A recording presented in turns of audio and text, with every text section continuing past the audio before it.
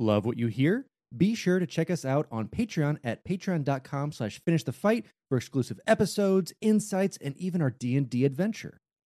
Hi, I'm Daniel, founder of Pretty Litter. Cats and cat owners deserve better than any old-fashioned litter. That's why I teamed up with scientists and veterinarians to create Pretty Litter.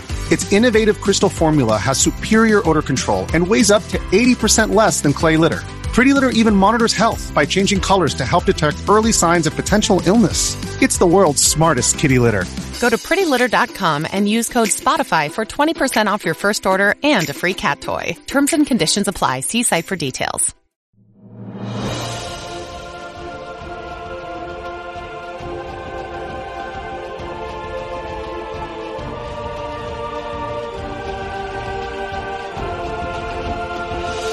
Welcome back to Finish the Fight, a gaming podcast, where we produce and develop the highest quality gaming research in podcast form. I am your host, Alex Kendall. And I am your host, Derek Baker. And today, Derek, we got to go fast. Oh, got to go so fast. So fast. Because today, we are talking about the 90s or 80s-ish Sega breakout hit, Sonic the Hedgehog.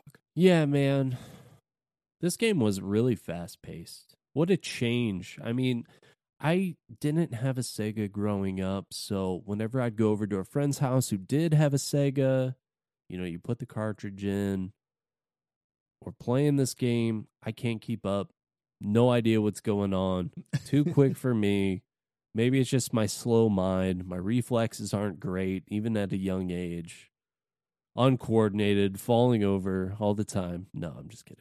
I was fine. But I couldn't play this game. I was really bad at Sonic. I mean, it was a lot of fun. The Sonic, I mean, it's not even just the game. It's not even just the flagship title. It's, you know, it's launched movies, the television shows, obviously, when, you know, we were growing up. Multiple sequels, serials, SpaghettiOs.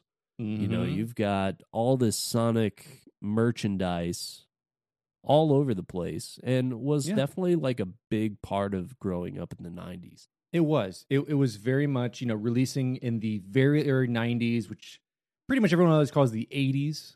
Kind of any generation, it's that first year or two in. It's still kind of the past decade, but it's those 80s kids, you know, we're kind of the early 90s kids hitting this up, it becoming this household name. You know, not even just from Sega, but just from, like you said, like TV shows, products, and just knowing who Sonic the Hedgehog was. Synonymous with Nintendo's Mario. I mean, it was the rival to it. And you had these two flagship characters kind of going at it all throughout there, and in two different ways. You know, they very much wanted to speed it up. They saw like Super Mario as kind of like a slower paced side scroller. They're like, what if we did that times 10? I'm going to hit you with a hot question just to start this podcast off. Yes. Okay. Mario, Sonic, Crash Bandicoot. What's your pick? Mario, just because. But Crash crashed onto the course. And if we're talking racing games, they all have one. They all have one. That's the thing. They're all the flagship. They're all the flagship for it. You know, we're just waiting for that Master Chief Mario Kart-esque game to come out, and then we've got them all. We've got them all. If we get a Master Chief Mario Kart game, I'm gonna snap that up so fast. I mean, hey, 343, get on it. So let's jump into it. Sonic the Hedgehog is a platform video game developed by Sonic Team and published by Sega for the Sega Genesis. The first game in the Sonic the Hedgehog franchise, it was released in North America in June 1991. And in the PAL or PAL regions in Japan the following month. The game features Sonic the Hedgehog, who can run at supersonic speeds, setting out on a quest to defeat Dr. Robotnik, a scientist seeking the Chaos Emeralds that has imprisoned animals and robots. Gameplay involves collecting rings, and similar to other platforms of the era, like Mario, simple controls featuring a single button for jumping and attacking. Sega was looking for a mascot to compete with Nintendo's Mario, and in 1990, they ordered development for a new flagship character. After many suggestions, the developers decided on a blue hedgehog and named themselves Sonic Team to match the character. Sonic the Hedgehog, designed for fast gameplay, was influenced greatly by the Super Mario franchise. However, Sonic uses a unique technique that allows the player to roll around curved scenery which originated in a tech demo created by programmer Yuji Naka. The music was composed by Masato Nakamura, songwriter of the J-pop band Dreams Come True. Sonic was well received by critics, who praised its visuals, audio, and gameplay. It was also commercially successful, becoming one of the best-selling video games of all time with approximately 24 million copies sold worldwide across all platforms. Furthermore, it established the Genesis as a key player in the 16-bit era and allowed it to compete with the Nintendo's Super Nintendo. The game has been ported a number of times and inspired several clones, successful franchise, and adaptations into other media. Serial. Cereal, SpaghettiOs, TV shows. We got it all. Ben Schwartz, Jim Carrey. It never stops. Got it all. Never stops. So in 1983, programmer Yuji Naka was hired into Sega's consumer development division. His first project was Girls Garden, which he and Hiroshi Kawaguchi created as part of their training process. For his next game, Phantasy Star, from 1987 for the Master System, Naka created pseudo 3D animation effects, and he met artist Naoto Oshima while working on the game. Around the late 80s and early 90s, a rivalry formed between Sega and Nintendo due to the similarly timed release of their 16-bit video game consoles, the Sega Genesis and the SNES. However, Sega needed a flagship character that could represent them as Mario represented Nintendo. Conversely to Nintendo, Sega wanted a character that could appeal to an older demographic rather than preteens and could demonstrate the capabilities of their console. It's rumored that Sega of Japan held an internal competition to submit character designs for a mascot, but designer Hirokazu Yasuhara contests the direction was given only to himself, Oshima, and Naka. Oshima designed a blue hedgehog named Sonic, who was inserted into a prototype game created by Naka. The Sonic design was refined to be less aggressive and appeal to a wider audience before the division began development on their platformer. According to Oshima, Sega was looking for a game that would sell well in the United States as well as in Japan, and Oshima and Naka already had a suitable candidate, with Oshima having worked with Sega's toy and stationery department on design ideas. Oshima believes that the progress they'd already made encouraged the company to select their proposal. Sonic the Hedgehog began with just Naka and Oshima, but eventually grew to involve 2 programmers, 2 sound engineers, and 3 designers. Yasuhara joined to supervise Naka and Oshima and develop levels, and became the lead designer and developed the one-button damage system. Sonic the Hedgehog was released in 1991 and was a major success, helping to contribute to millions in sales for the Sega Genesis. And it really did. I don't know if Sega would be such a household name if they didn't start establishing these IPs early with Sonic and the various other ports they have, just because, look at all these older systems that maybe had some games that worked for the time, but nothing that a consumer, why should I buy your console over this one if you both just have a racing game, if you both have this style of game? But when you get that flagship character, that branding, this is really that early era of video game branding that starts the gigantic snowball of the gaming industry that we're in today. Absolutely. And Sonic was a really great design and a good comparison. I think doing a side-scroller versus side-scroller was a good decision by them. Yeah, I mean, kind of one for one, and showing hey, they have a side-scroller, we do too. Here's the reason why you'll like ours better. Not only is it a faster paced level design, we have a bit different music, we've gone for an older style, but you get to be Sonic, not just Rando Man 5000. You get to be this titular character, very much how Mario grew into that. And without it, what would it be? Like I said, if you just had a random, no name, and you're like, oh, okay, this game's cool, you go fast, neat. It's a challenge, great. Right. I'm going to go back to this plumber guy's Italian plumber. Well, and they did play on that side. They did such a great job with the Sonic design too, because they made him look sleek and fast, and they really did just a fantastic job of obviously the game design itself, but also just making that character look like something that could be fast. Yeah. And that's exactly what they did. So let's break down the background and character design of Sonic himself. In the 80s, Sega had little success with Genesis ports of its arcade games and wanted to better compete with Nintendo. The process of creating a character to rival Mario took 3 years, but Sega of Japan felt this was important to Sega's branding.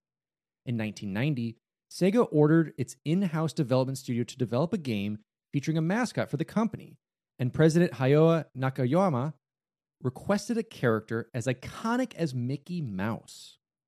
While Sega already had a mascot in Alex Kidd, he was considered too similar to Mario and was eventually replaced by Sonic. Development for Sonic the Hedgehog emphasized speed, so Sega considered real-life speedy animals such as kangaroos and squirrels. One idea, a rabbit able to grasp objects with his ears, was exciting, but was way too complex for the Genesis hardware. The team narrowed its search to animals that could roll into a ball, their idea for an attacking move, and narrowed their search to armadillos and hedgehogs. While Sonic the Hedgehog was eventually chosen, the armadillo became the basis for Mighty the Armadillo, who appears in 1993's Sega Sonic the Hedgehog, an arcade exclusive. Ooh la la. No. After approval, Oshima went to New York, taking sketches with him. He stood in Central Park and asked locals for their opinions, and Sonic was the favorite. Oshima also displayed a man with a mustache, who eventually became Dr. Robotnik or Eggman, and was based on Humpty Dumpty. I found that point super interesting. Mm-hmm. And Humpty Dumpty, it just never occurred to me, but yeah, makes sense. Yeah, Eggman. And I love, like, that's such an interesting way of just, like, I'm flying from Japan just to go to the middle of New York and hold up. What do you guys think? What do you guys think? This guy or this guy? This guy or this guy? Like, that's their marketing research back in the day. Yeah. No, absolutely. And I also love that they considered kangaroos and squirrels to be speedy animals.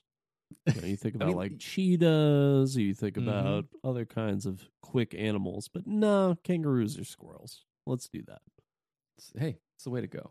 Sonic was originally teal-colored with a light shade of blue, but was eventually changed to dark blue, so he would stand out against certain backgrounds and would match Sega's logo.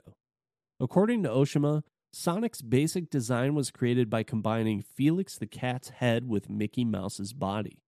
His shoes had buckles inspired by Michael Jackson's boots on the album cover for Bad, and the red and white color scheme of Santa Claus, whom Oshima felt was the most famous character in the world. Sonic's spikes were emphasized to make him look sleeker and to smooth the animation into his spinning attack. Originally, Sonic was just named Mr. Hedgehog. Oshima stated that Sonic was chosen because it represented speed. Do you like that, Alex? Mr. Hedgehog. I like that very much. It's very formal. Could you imagine in the cartoon, Sonic goes up to someone? Oh, it's Sonic the Hedgehog. That's Mr. Hedgehog to you. And it would be so dumb because he would have a bow tie that would spin really fast like he did when he gets angry. That's who Mr. Hedgehog would have been. Of course. Yeah. Background characterizations proposed to flesh out the character included placing him in a rock band, giving him fangs, or even giving him a human girlfriend named Madonna. But Madonna was too old at this point. No, I'm True. But Sega of America suggested they keep the Sonic character simplistic. They were also concerned that Americans wouldn't even know what a hedgehog was and suggested a full rebuild, but compromised with Sonic Team to make design changes. Sonic's main antagonist was named Dr. Eggman in Japan and Dr. Robotnik in other regions as a result of a dispute between Sega's American and Japanese divisions. And I think that there's actually a lot of influence on the Sonic franchise just based on the separation on what was right and what was wrong between the American and Japanese divisions. And we see this a lot in Japanese or originated companies. Where we go back and I feel like I reference this all the time. But when you think about Nintendo of America versus the Japanese leaders of Nintendo and you think about Pokemon, and they wanted to just basically recreate so many of these iconic characters, including Pikachu. And sometimes the Americans are right, and sometimes they're not. And in this case, I feel like both work really well. Absolutely. And trying to localize or regionalize things, especially pre-internet days when us dumb Americans couldn't look up different animals. But going to like 4Kids with Pokemon, where they change out a lot of traditional Japanese foods or foods that are deemed non-American, and they throw in like a sub sandwich, or Brock calls like rice balls and stuff donuts. Yeah. And it's like those are like just the weird changes, as if American kids like wouldn't understand that. They're like, that's not food. That's not a real thing. It has to be a donut. Like, right. I mean, come on. You're telling me we can't do that. I'm looking at that. There's no hole. There's no hole. That's taped together rice. That's where, yeah, that's where a lot of that division comes very early on. And it is very tough. I mean, having two very distinctly different cultures, where Japan was westernizing a lot of after World War II, but still having their own way of seeing things, and then trying to be like, I don't know if an American audience or a Japanese audience would understand these two things. And it's just funny to see that in English specifically, like Eggman and Robotnik are so interchangeable, and everyone knows exactly who you're talking about in the Sonic franchise, regardless of what name you use. And they even swap them sometimes in the future games when they actually have the characters talk. They'll swap between the two of them. Well, it's almost like a tease, where you could call him Dr. Robotnik. That's the official name, but Sonic's like, okay, Eggman. Yeah. It's such like a downer name, or kind of like making fun of him and his shape, and like him having to like use these flying things, and like it is, and it's a very like it takes that kind of punk rock idea, or that rock band idea of Sonic, and gives him like that little like edginess to him. Oh yeah, that Mario doesn't have. And that punk rock and putting him in a rock band idea is just carried on so well within the franchise, because they've really stuck to mostly like a rock band feel for these games. So it originated here, and it's continued on to this day. And there's been a little bit of a compromise between the American and the Japanese audiences, because we've got, I guess they settled on chili dogs, right? Yeah, it's just an interesting way to build out the character, and it became this iconic character in its own sense that kind of broke that barrier down of the two different cultures. And after your initial launch, then the character kind of became its own thing. It wasn't just Sega Sonic; it was Sonic the Hedgehog, who was like its own entity in a way, and kind of like transcended that cultural gap between it, which is really cool. Yeah, that chili dog thing was a joke, by the way. I don't think it just didn't land at all. Oh no! They fully chili dogs have. I don't know that there's a connection between chili dogs and Japanese and American audiences, but if there is, you know what, I think there is, because I'm not a huge connoisseur or knower of Japanese street food, but Korean street food, there's a lot of hot dogs involved. Oh, so they could even be the bridge of connection. Korea is the bridge connection between the United States food and Japanese food. Okay, we might have just solved something here on Finish the Fight. We just solved it. And after our solving the case, let's talk about the concept and programming, what it took to build out the game, and what Naka did really to get this off the ground. So with their flagship character design completed, Sega turned to programmer Naka due to his work on Phantasy Star and port of Ghouls and Ghosts. Naka, like most gamers, was a fan of Super Mario Bros., but desired something faster. So Sonic was made to play quickly and reactionary, and it's where he focused most of his time. While the team originated at 7, members were added as the need for content increased, and the team worked under the code name Defeat Mario. Original development with the rabbit character had led to some issues. For instance, the rabbit's ears lifting and tossing items led to breaks in gameplay. Sega appointed Yashihara to supervise Naka and Oshima and to develop levels. He became the lead designer due to his greater experience, and decided the game's playability could only be achieved through Sonic's ability to jump and damage the enemies simultaneously. So they came up with the idea of, what was known at the time, the rabbit rolling into a ball.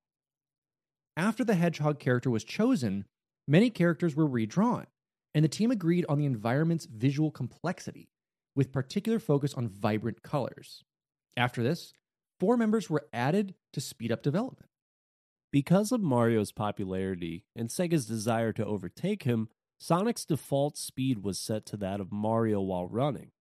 Tests were run using Genesis tool library, but problems such as flickering, slowed frame rates, and shaky animations were obvious, with Sonic's speed as the main culprit behind the shaky animations. Eventually, Naka solved this by developing an algorithm that allowed the game to remain fluid. But despite this algorithm, the team noticed that different people had different perceptions of the game's speed. Some believed it was too fast, and as a result, it was slowed down. Naka's algorithm allowed a sprite to move smoothly on a curve by determining its position with a dot matrix. His prototype was a platform game with a fast-moving character rolling in a ball through a long, winding tube, and eventually the concept was given details with Sonic's character designs and Yasuhara's levels. Yasuhara was only meant to work on the game for 3 months due to the delay of his planned move to the United States by the outbreak of the Gulf War, but actually worked on the project for nearly a year. His level designs were intended to attract both hardcore and casual gamers by integrating occasional challenging set pieces into the mostly accessible level design. The color scheme was influenced by the work of pop artist Aizen Suzuki, and the aesthetics of Green Hill were influenced by California. And Green Hill, it's such a classic level. These early level designs of Mario, Sonic, and the like were so iconic. I have a theory on why Green Hill is so popular. Oh, and iconic. Do tell. Because no one got past it. Because this game was so hard. So it was the only level you ever played.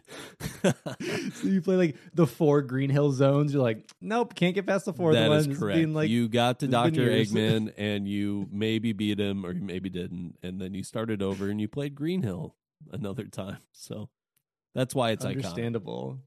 Let me go on just a quick tangent real quick, talking about games like that. So I had the Super Mario RPG for Super Nintendo. I, at the time, had thought that it was just a demo.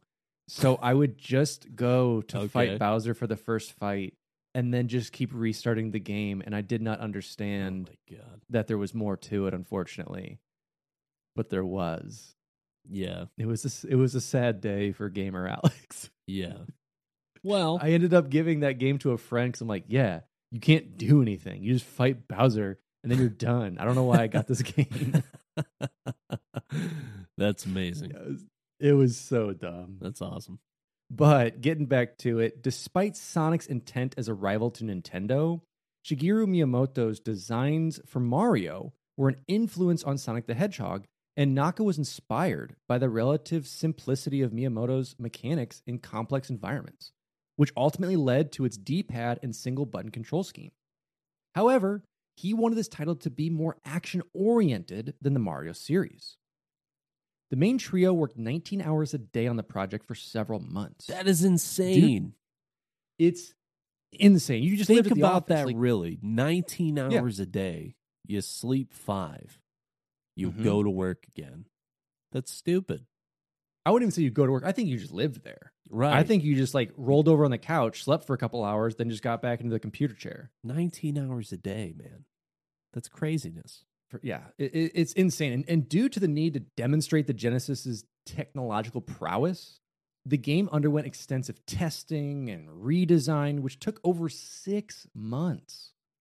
According to Naka, the game had the fastest ever character speed in a video game and a rotation effect in the special stages that had been considered impossible on the console.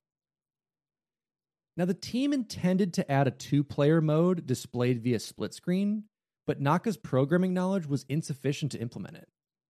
A 2-player mode appeared in Sonic the Hedgehog 2, which came out in 1992, whereby the second player controls Sonic's sidekick, Miles Tails Prower. Sonic Team also intended to include a sound test with animations of Sonic breakdancing to a band of animal characters, including a crocodile keyboardist, who was later introduced into the series as Vector the Crocodile, in Knuckles Chaotix in 1995. The sound test was scrapped for time reasons, and Naka used the freed up memory to add the Sega chant used in TV commercials as a startup sound. That was good. Can you do that one more time? Sega. See, I hope that hits like the nostalgia bone for people of like booting it up, because that's also like as quintessential as like the GameCube startup. Yeah, that's where it hits for me. Yeah, no, it is really good. It's like compared to consoles now, it's the same as hearing like your PlayStation beep or your Xbox with the little. Yeah, now it's just beeps or ding dongs. I don't need that. I need a full. I need someone to try now. There's no more trying. Microsoft. Yeah, exactly. Sony. Yeah, just continue Sega's thing forever. We just need some kind of choir because gaming is a noble art, as we all know. Mm-hmm.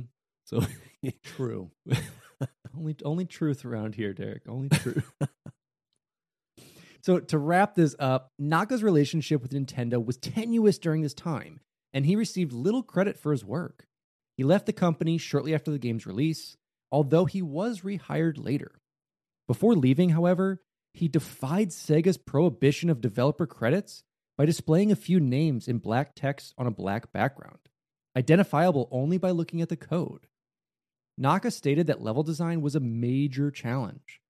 He created maps much wider than normal and tried to ensure players would not get lost. It took him around 8 months to develop Green Hill Zone, as he kept restarting from scratch.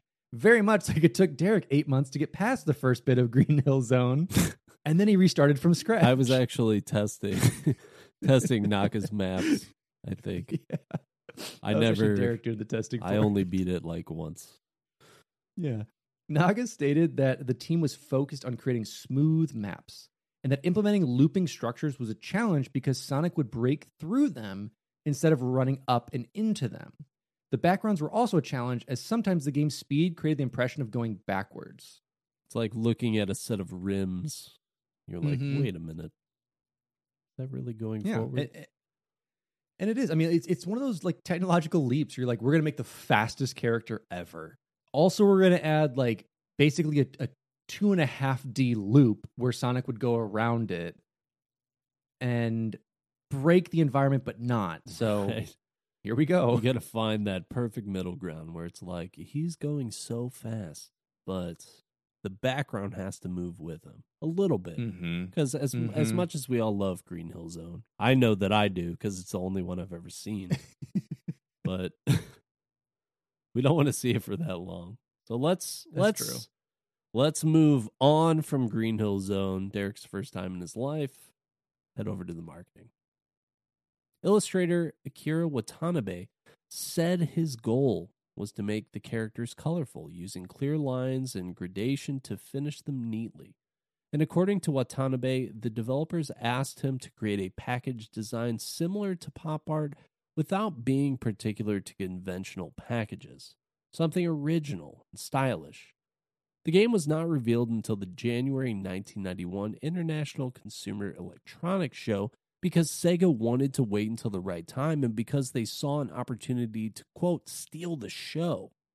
And at the show, Sonic the Hedgehog was believed to be the most impressive game shown, and it won the CES Award for Innovation. Sega of America CEO Tom Kalinske wanted reassurance that the character would not fail. The global head of marketing, Al Nilsson, became involved and play-tested the game across the United States with Mario fans. They were shown Mario and then played Sonic the Hedgehog. 80% preferred Sonic the Hedgehog, and the game was shown at the 1991 Summer Consumer Electronics Show. It was released in North America on June 23rd, 1991, like we said. In November 1991, Sega of America packaged it with American Genesis consoles, replacing Altered Beast. This tactic enabled Sega of America to sell 15 million Genesis units, and Genesis owners who bought their consoles before the Switch could request free copies of Sonic the Hedgehog by mail. Sega of America created a marketing campaign making Sonic its new official mascot. It's such a weird old school tactic of like, hey, I bought this with Altered Beasts. Can I get Sonic? Yeah, just mail us in a thing and we'll send you one for free. And that just shows like how much they needed this mascot to work. Like it didn't matter what the cost of it kind of was. Like they needed this to go. Alex the Kid, out of here. Yeah. Sonic is the new mascot. Well, now it's like, you know what? You're not even going to buy this console. You're not even going to get this. So good luck getting a game. Exactly. So it's interesting to see like that old school way of just, hey, you want this game free? Perfect. Yeah. Here you go. Yeah. If you go back in time, it's like, okay, PS5, Xbox Series X. Nah, you can't even get that. Go back to like Xbox 360, PS3. You're getting Qbert. Go back to go back to GameCube, PS2, original Xbox. Maybe get a demo. I don't know. I don't actually remember those days too well. You get some demo discs, especially with the first Xbox. You got a lot of their like being a flagship console, getting a lot of their demos out there. Yeah, Sega Genesis. Hey, we'll just give you Sonic the Hedgehog, the original, if you want it. Yeah. I do, as a matter of fact, have one of the OG ones that came with the console. Oh. And on the side of it, on the front, is the art of the Sonic game. On a fat bar next to it, it says "not for resale." Oh yeah, not for resale, and I'm sure you can find those being resold all over the world. Illegal. That's why illegal. Copyright infringement. Arg. So let me go ahead and just dumb this down real quick, but I'm going to go ahead. If none of you have played the OG Sonic, I'm going to give you a gameplay description of what it is. You never played a side scroller. This is for you. Anyone else who's done it, suffer through this. If you've never played a side scroller, what have you been doing? There's got to be one, right? Why are you listening to this? Paulson, this is for you. Sonic the Hedgehog is a 2D side-scrolling platform game. The gameplay centers on Sonic the Hedgehog's ability to run at high speed through levels that include springs, slopes, bottomless pits, and vertical loops. The levels are populated with hazards in the form of robots, inside which Dr. Robotnik has trapped animals. Destroying a robot frees the creature, but is not necessary to complete the game. The player must also avoid touching spikes, falling into bottomless pits, and being crushed by moving walls or platforms, as well as drowning, which is the scariest thing in the entire world, and the drowning music haunts my dreams today. Sonic's main means of attack is the spin attack, in which he curls up into a ball and rapidly spins his body, damaging enemies and certain obstacles upon collision. This may be performed by jumping or by rolling on the ground. At the start of the game, the player is given 3 lives, each of which may be lost if Sonic collides with hazardous enemies or objects while in possession of no rings. No maidens, no rings. Falls to the bottom of this level or exceeds an act's 10-minute time limit. Signposts acts as checkpoints to allow Sonic to return to the most recent activated post when he loses a life. The time resets when he returns to the checkpoint. We're losing it. The game ends when the player runs out of lives, although the player may return to the beginning of the act, or as we call it, Derricking, with 3 lives if the player has any continues. Is there more than one act? Can you even drown in Green Hill Zone? I don't actually know. No, Green Hill you can't. Yeah. I know it's like the industrial ones. There's a couple others that have like actual water bits. Yeah. Nah. Yeah. I have no idea what you're talking about with the scary music. I've seen Dr. Eggman one time. It was in a dream.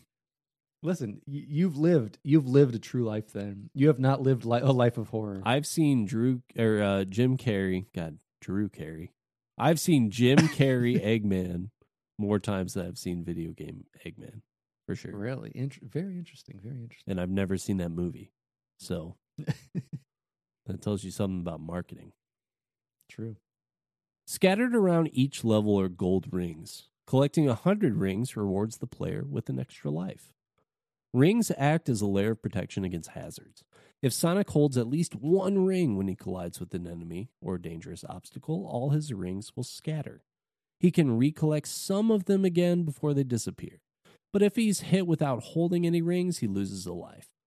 Shields and temporary invincibility can be collected to provide additional layers of protection, but certain hazards such as drowning, Alex, Being crushed, falling into the bottomless pits, or running out of time kills Sonic regardless of rings or other protection.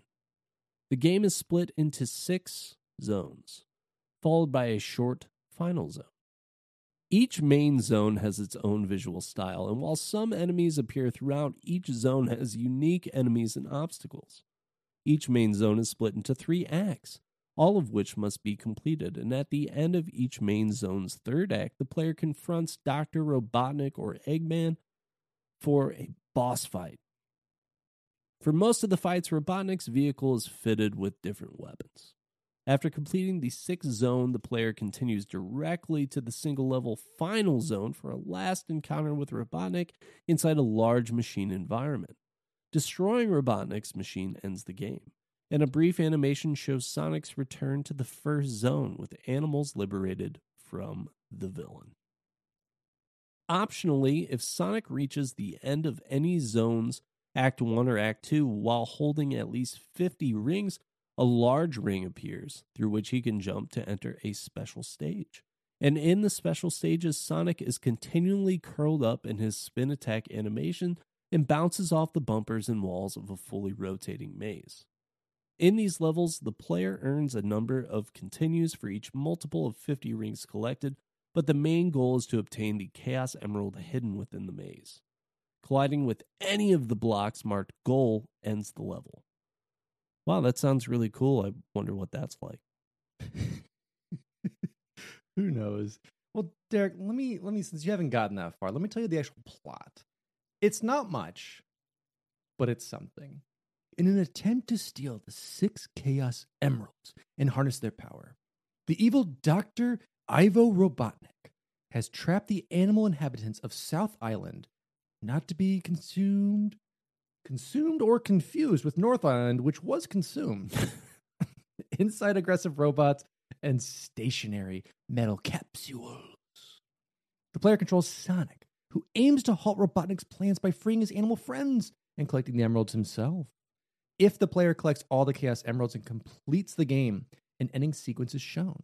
If all the emeralds are not collected, Robotnik taunts the player while juggling any of the Chaos Emeralds not collected by the player. This game is so hard.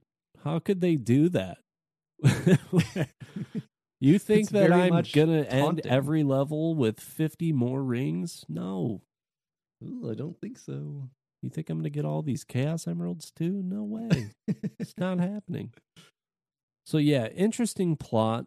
I think that while the plot is simple, it's not that different from the successful Mario franchise where you do the side-scrolling, you go through all the worlds. Every time it's a fake Daisy, except for the very last one.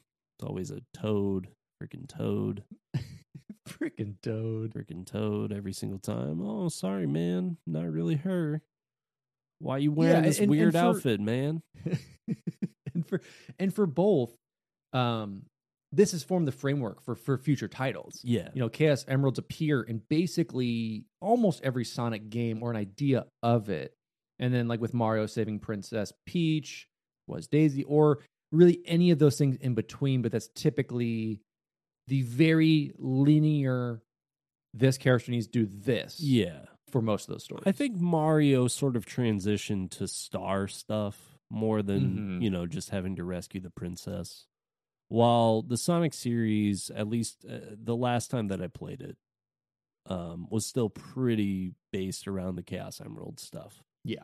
So definitely stayed consistent with that. And I think added a little bit of lore to that as well, which has made the series more interesting in my opinion. But especially in story-wise, like most Nintendo stories, minus maybe Zelda at this point, there's not much to it.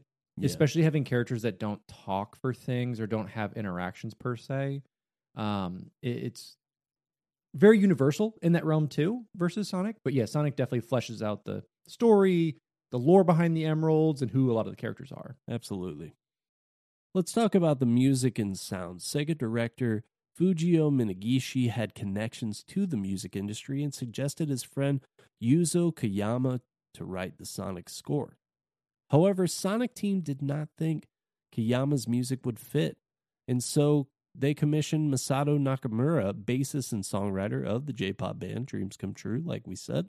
Nakamura said he was surprised as he had just started with Dreams Come True, but accepted as he was inspired by the team's desire to outperform Nintendo. Maybe this guy just hated Nintendo. Everyone just hated Nintendo. He said the hardest part was working with the limited number of sounds that could play concurrently. He was limited to 4 and said that his lack of knowledge of music on computers made it, quote, impossible. But he wrote the soundtrack concurrently with the Dreams Come True album Million Kisses, and after he finished the compositions, they were digitized using an Atari ST and the program Notator. On October 19, 2011, over 20 years after the release, a 3-disc compilation of music from Sonic the Hedgehog and Sonic the Hedgehog 2 was released in Japan.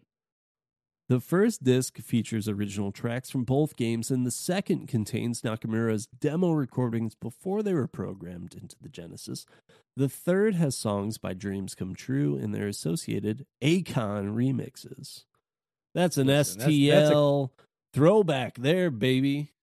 Oh, yeah, that's a necessary collector's item. If you don't have the October 19, 2021 3-disc comp of Sonic the Hedgehog and Sonic the Hedgehog 2, what are you even doing with your life? Hometown hero, baby. So, yeah, the music, I think, is very quintessential, again, to both Mario and Sonic. Sonic, in this game, took a much different approach versus the doot-doot-doot-doot-doot symphony. Yeah. And brought on like this bassist of this J-pop band to be like, hey, compete with Nintendo, please. And having never like done it, creates super, super iconic music. Yeah. And to like just jump into it. Like very much so of like, I just joined this band. Hey, come do this. I have no idea what I'm doing, but yeah, let's do it. I love the Let's Green Hill Zone theme. Maybe it's just so maybe cool. The only one I love. But it's worth listening to if you have not listened to the soundtrack at all of the OG Sonics.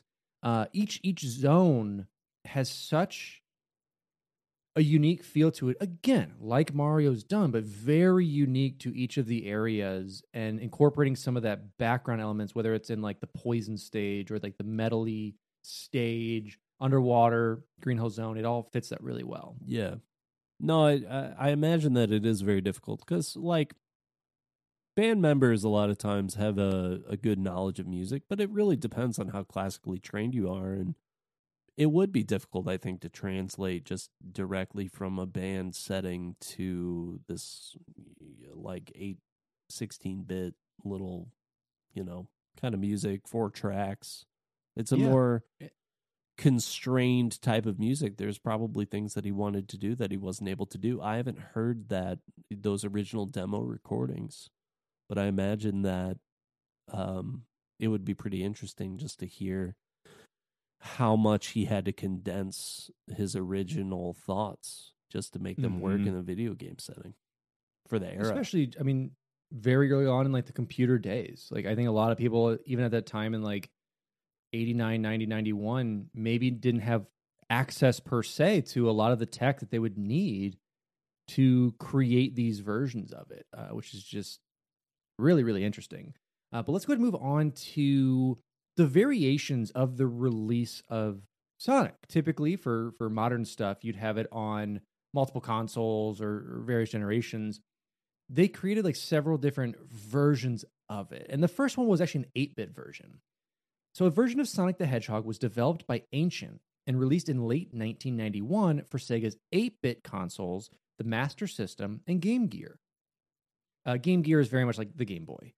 Its plot and gameplay mechanics are similar to the 16-bit version, though some level themes and digital assets are different, and Chaos Emeralds are scattered throughout the levels rather than in those special stages. Gameplay as a whole is simplified. The level design is flatter and has a larger focus on exploration with no vertical loops, and Sonic cannot recollect his rings after being hit. The game has a different soundtrack composed by Yuzo Koshiro, which includes adaptations of music from the original version. It was the final game released for the Master System in North America. The Master System version was re-released for Wii's Virtual Console service in North America and Europe in August of 2008. The Game Gear version was released for the Nintendo 3DS Virtual Console on June 13th, 2013, and included as an unlockable game in Sonic Adventure DX Director's Cut for GameCube and Windows, and Sonic Mega Collection Plus for PS2, Xbox, and Windows. If you're an athlete, you know the greatest motivator of all is the fear of letting your teammates down. After all, a team is only as good as its weakest link.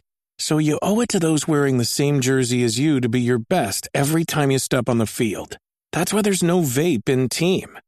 When you vape, you can expose your lungs to toxic chemicals that can damage your lungs. If you're a step behind, the team's a step behind. Brought to you by The Real Cost and the FDA. When you need mealtime inspiration, it's worth shopping Kroger, where you'll find over 30,000 mouth-watering choices that excite your inner foodie. And no matter what tasty choice you make, you'll enjoy our everyday low prices, plus extra ways to save, like digital coupons worth over $600 each week. You can also save up to $1 off per gallon at the pump with fuel points. More savings and more inspiring flavors make shopping Kroger worth it every time. Kroger, fresh for everyone. Fuel restrictions apply.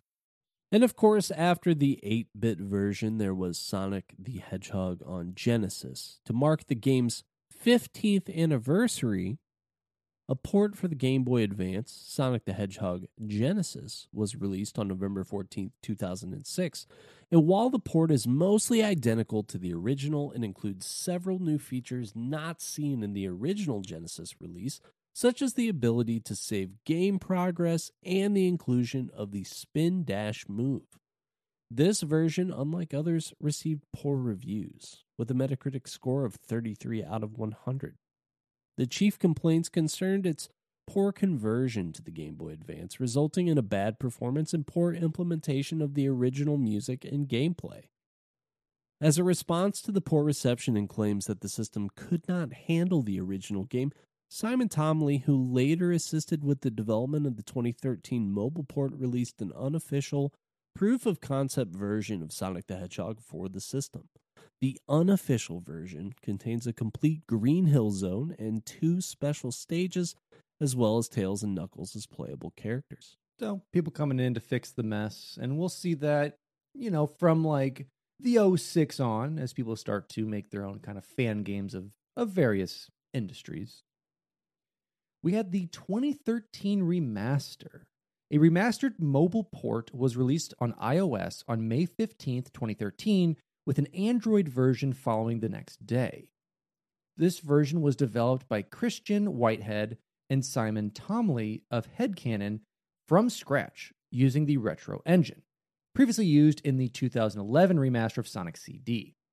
This port features several enhancements, such as widescreen graphics, the optional ability to spin dash, an additional special stage, a time attack mode, and the unlockable option to play as Tails or Knuckles.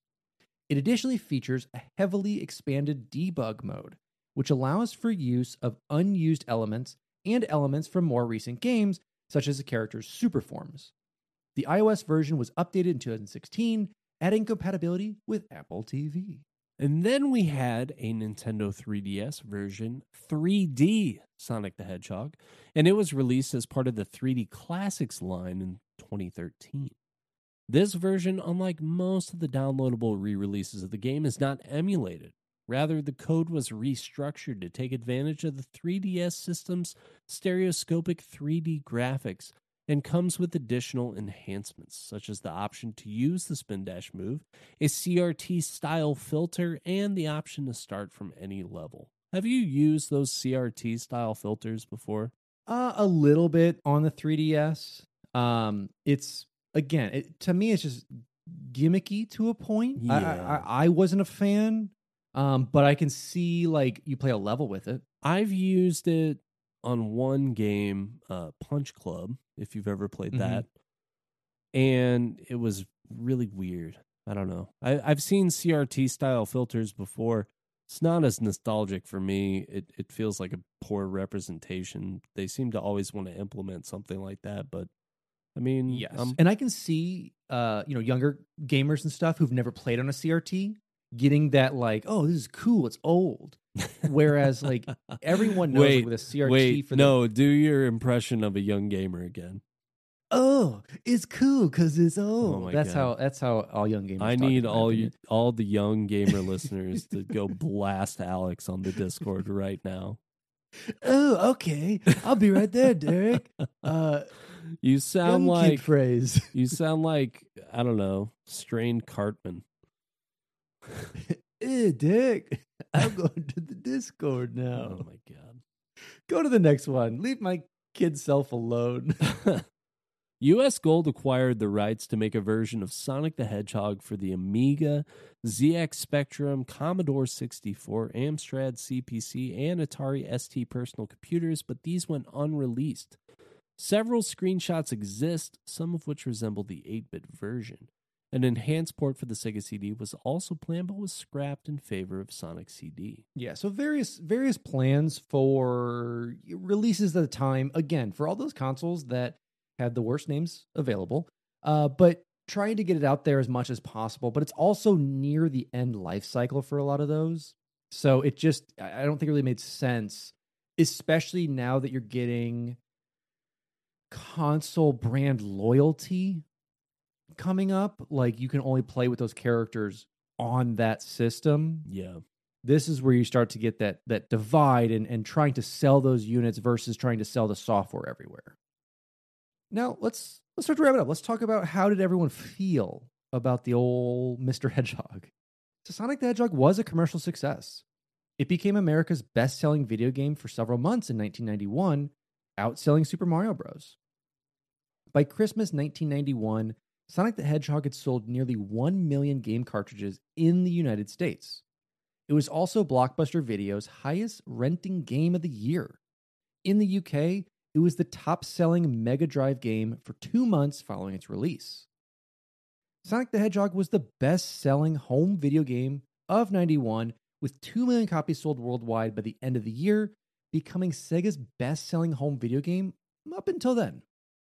In 1991, Sonic the Hedgehog helped Sega generate a gross revenue of $1 billion in console sales and capture a 65% share of the European console market. The original version, bundled with the Sega Genesis Mega Drive hardware, sold over 15 million copies as of February 2009. Apparently, it's still selling. I don't know why they picked that year for it, but hey, it's there. Still going, baby. Still going, baby. The mobile game version also had 8 million paid downloads by 2008. 482,960 units were sold on Xbox Live Arcade as of 2011.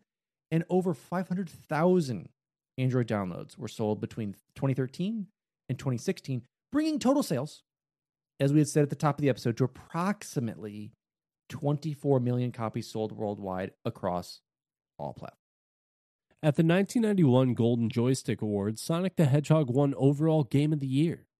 In the 1991 Electronic Gaming Monthly Award, Sonic the Hedgehog also won Game of the Year, and at the European Computer Trade Show, it won the awards for Best Video Game and Going Live Viewers Award. Mega ranks Sonic as its third favorite Genesis game in 1992, and in 2001, Game Informer called it the 24th greatest game of all time. Sonic the Hedgehog was praised by critics with scores above 90% from most video game magazines at the time, and it was considered Sega's answer to Nintendo's widely popular Mario series, as it was a platformer featuring the company's mascot. In a preview following its CES debut in January 1991, John Cook of Computer and Video Games called it the most impressive game at the show and said it was, quote, another jumpy game in the Mario mold, but with an astonishing turn of speed and great music. Upon release, Paul Rand of Computer and Video Games compared the two in depth and characterized Sonic the Hedgehog as being faster with brighter colors and Super Mario World as having more depth of play.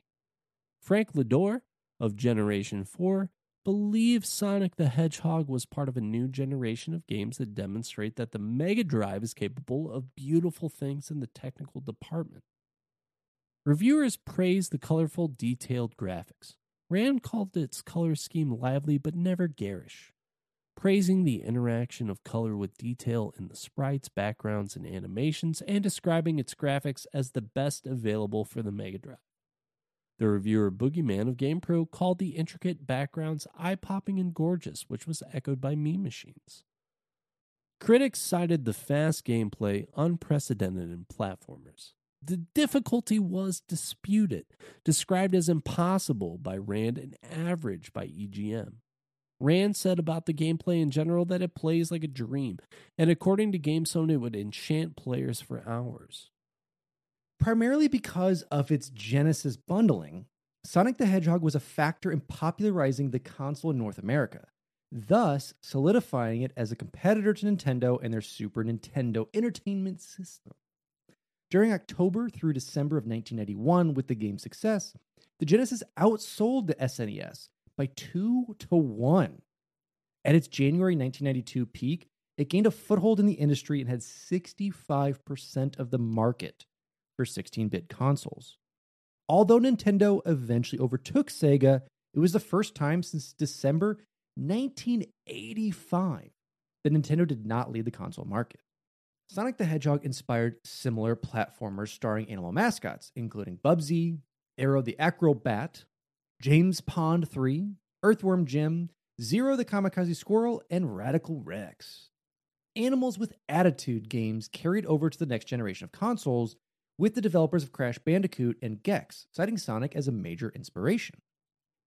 Sonic's success led to an extensive media franchise, with the first of many sequels, Sonic the Hedgehog 2, releasing the following year. It has generated dozens of additional games and a large cast of recurring characters, keeping Sonic and Robotnik mainstays, and continued beyond Sega's exit from the console industry after the Dreamcast. The series has ventured from platformers to fighting, racing, role-playing, and sports games, and also expanded to anime, manga, cartoons, comic books, novels, toys, SpaghettiOs, all this other stuff. It's all there. Sonic the Hedgehog is one of the best-selling video game franchises of all time, with over 140 million copies sold or downloaded worldwide across all consoles, PCs, mobile phones, and tablets by May of 2014. The game's first level, Green Hill Zone, or as Derek knows it, the entire game, has been seen in later games, such as Sonic Adventure 2, Sonic Generations, Sonic Mania, Sonic Forces, and the Super Smash Bros. Series. The game inspired a number of unofficial variants, including Samari, a pirated NES conversion featuring Nintendo's Mario character and levels from the original Sonic game, Sonic the Hedgehog Megamix, a total conversion mod of the original game, and Sonic 1 Boomed, a ROM hack which implements Sonic's redesign from the Sonic Boom animated series. And, as we're seeing in current day-to-day, released in 2020, was the Sonic movie, and coming out, is it later this year? 2022? I believe so. Is Sonic 2, which pays homage to the original Sonic 2 cover.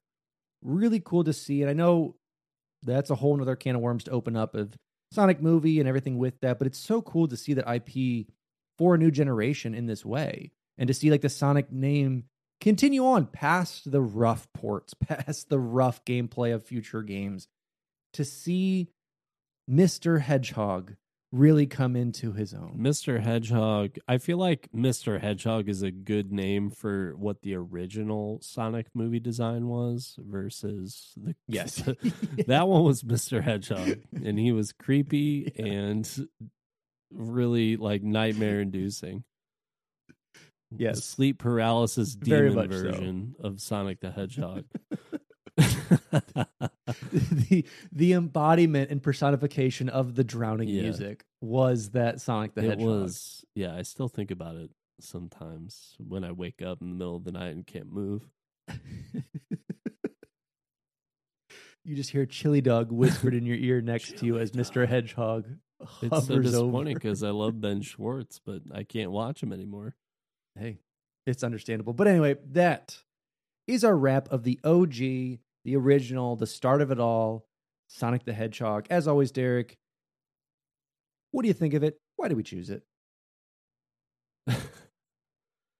I think we know why you think of it at this point. You could give it, if you want to rate Green Hill Zone, we'll go with that.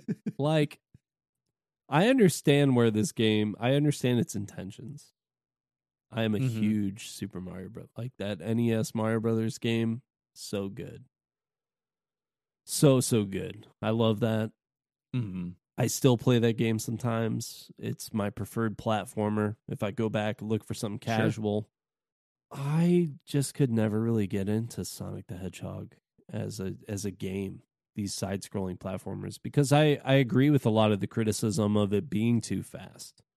Mm-hmm. I felt like when I was playing this game, it was always moving way too quick. I was missing things. It was like it simultaneously wanted me to be going too fast, but it wanted me to have already memorized everything. And maybe it's just, a lack of patience on my part. Maybe I was supposed to be going back and learning every route and doing everything. But for a game that feels like it's supposed to be quick and reactionary and fun, it felt so painstakingly slow in that process. So for me, this game is like a 4 out of 10. I do not have fond memories out of Sonic the Hedgehog. As far as the Sega Genesis version is concerned, I do like some of the other 3D iterations of Sonic the Hedgehog. Mm-hmm. But this one was just not one for me. And that's understandable. Again, scores way off the chart. Understandable, though. And I think... Off the chart because it has numbers, or off the chart because it's 4? All of it. It doesn't all even of matter the at this above. point. Just all of it. All the above. Just check mark D. All if the they above. had Jim Carrey in the original, I might have liked it more. Might have been like imagine if I was running through and then all of a sudden Jim Carrey pops up and he's like, "Somebody stop me!" And then yes, I think it would have improved vastly if we had some 16-bit Jim Carrey action going on. No, but I see where it's coming from, and I see the difficulty. I grew up as a Sega household, then in a Nintendo household, so Sonic was my first platform I worked with, and I agree it's difficult. It's a very difficult game. It's hard to get into, almost impossible to master unless you dedicate a lot of time and, like you said, exploring the levels. And because there is a lot of verticality and back and forth through a lot of these levels that you may not ever see. You may just go like the route that feels good to you, whereas there may be a quicker route or a secret route to get more rings or variations of it. And then we see that in Sonic 2 as well. But I think it's a quintessential game that had to happen. I think it had to push that barrier and push the scope of what a platformer could be, as well as in difficulty sense. Because Mario Bros, for the most part, everyone could get it down. There's difficult aspects in the game, and they ramp those up slightly. But Sonic pushed that, and in a literal sense, pushed the speed of it, and made it go quicker, and changed up the modes of it, and had a lot of inspiration, obviously, from Mario and the idea of these platformers, but changed up the scope, the look, the sound, and created the corporate opponent in a way, that mascot-wise, that I think was necessary to challenge Nintendo and force Nintendo to innovate. If we didn't have anyone going, like, what would we have seen from Nintendo that they wouldn't adapt or try and differentiate from Sonic and later from Crash and from all these other animal anthropomorphic 2D and 3D platformers that came out of it? We see Banjo-Kazooie kind of come out of that idea of it from Rare, and that idea of like using these animals to explore and platform and have ideas with it. And same thing with Donkey Kong Country, and plenty of others have come off of the backs of like these two quote unquote rivals that are now frenemies under the same company. It's really neat to see, and it's a really cool piece of gaming history where it was created out of spite. It was created out of like, defeat Nintendo. Might as well have been Spite the Hedgehog. Yeah, Mr. Spite. Mr. Spite. That's my dad. So it's just really cool. Mr. To, Spite's like, my see dad. that come you out can of call here. me Mr. Hedgehog. You call Mr. Hedgehog. Spite Hedgehog, full name. So it's necessary. I think as much as, like you said, like it wasn't, especially as a younger kid when I played it, there were definitely those times where like my dad or my cousin had to beat the things. I couldn't beat it. I could get through Green Hill Zone and some other stuff, but it just seems such daunting task. And, fighting bosses, whereas in your OG Mario, it's just run under or over Bowser, get the axe, or done. have the fire. This was so much more blow them up. Yeah, exactly. Whereas in Sonic, it's much more of like Robotnik would come with various robots. You'd still jump on them, but challenging the way you did it, forcing you to change this end game thing that wasn't the same way each time. Yeah. It's more similar to like Super Mario World in that sense. Yes. Where there's always just a little bit of a different boss. We've joked throughout this episode. I think I've gotten through a decent chunk of Sonic the Hedgehog. It's just like every time that I was running through something, I'm pacing it, I'm feeling good about it, you run into an enemy. So it always just kind of felt like the enemies and their placement and the spikes and stuff were so counterintuitive to the design. And that's why I just didn't really like this game, because it wants me to be quick so much.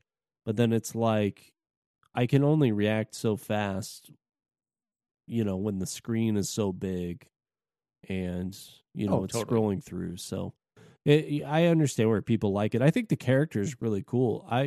Obviously, and especially when you think of other forms of media, like I'd watch Sonic like TV shows or movies or whatever, the animated stuff, way more than I'd ever want to watch like the Mario series stuff. I feel like they have a lot more potential in that realm and character design. I just feel like the Mario games are better, and I don't know where the true money lies. I mean, obviously now it all lies with Nintendo, but yeah, where did merchandising hit? Where did this stuff hit? And I don't know if Nintendo's ever produced a show that wasn't Nightmare Fuel, especially in the 80s through the 90s. I thought for sure you were going to bring up the Super Mario Brothers movie. No, the movie's class act. That's an 11 out of 10. But as far as like the animation goes, for whether it was Legend of Zelda stuff or whether it was Mario, it was just such an acid trip looking animation that didn't ever, to me, fit what these things were trying to do. It was the exact opposite of how I felt. And maybe, let us know how you felt about like that type of stuff. Or did you watch the Sonic show? Did you partake in these things in your younger years, or, more recently with streaming? Have you watched any of that type of stuff? Let us know. But if I have to give a rating, just real quick, a rating for Sonic the Hedgehog, I would have to give it a over Sega, over out of. That's the sound of when you hit the end spin card. When you hit the gate. Out of 10. Yeah. Nice. Out of 10. Or the pew. That's the sound in my head it makes when you hit the little thing that spins, a little checkpoint. That's pretty accurate. Sega, don't sue me for those perfect reiterations of your sound effects. Those were from me. They weren't played over a soundboard. We're not stealing your sound. Just so everyone's clear Alex here. is really good at. Just really good at. I'm just basically like a Mockingjay at this point. That's what I do. Research for this episode was done by Alex Kendall and Derek Baker. The intro and outro music was recorded and composed by our friend Evan Barr, and our cover art for all our podcasts was made by Aaron Shattuck. And as always, some beautiful people there. We got the other beautiful people on our Patreon. If you're looking to support us, if you haven't heard any of our fun little ads yet with it, this is how you can support us and get some really cool stuff, whether it's shirts, t-shirts, which I guess are kind of the same thing, but, different name. One has a T in front of it. Stickers, exclusive post shows, exclusive episodes, access to all of our previous content is on there, as well as some bonuses like our Minecraft server, our D&D adventure, plenty of other really cool stuff. And if there's anything that you'd like to see or just like you like to see from other patrons, let us know. We'll see what we can do.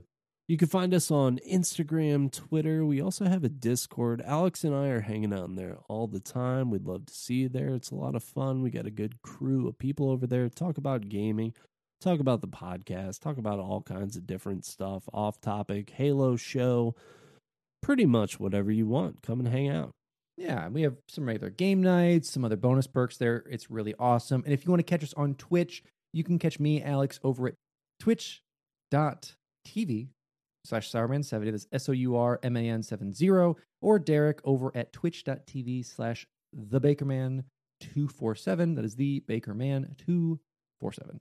You can find this podcast on Apple Podcasts, Spotify, or most likely your favorite podcast listening platform. If you haven't yet, drop us a review.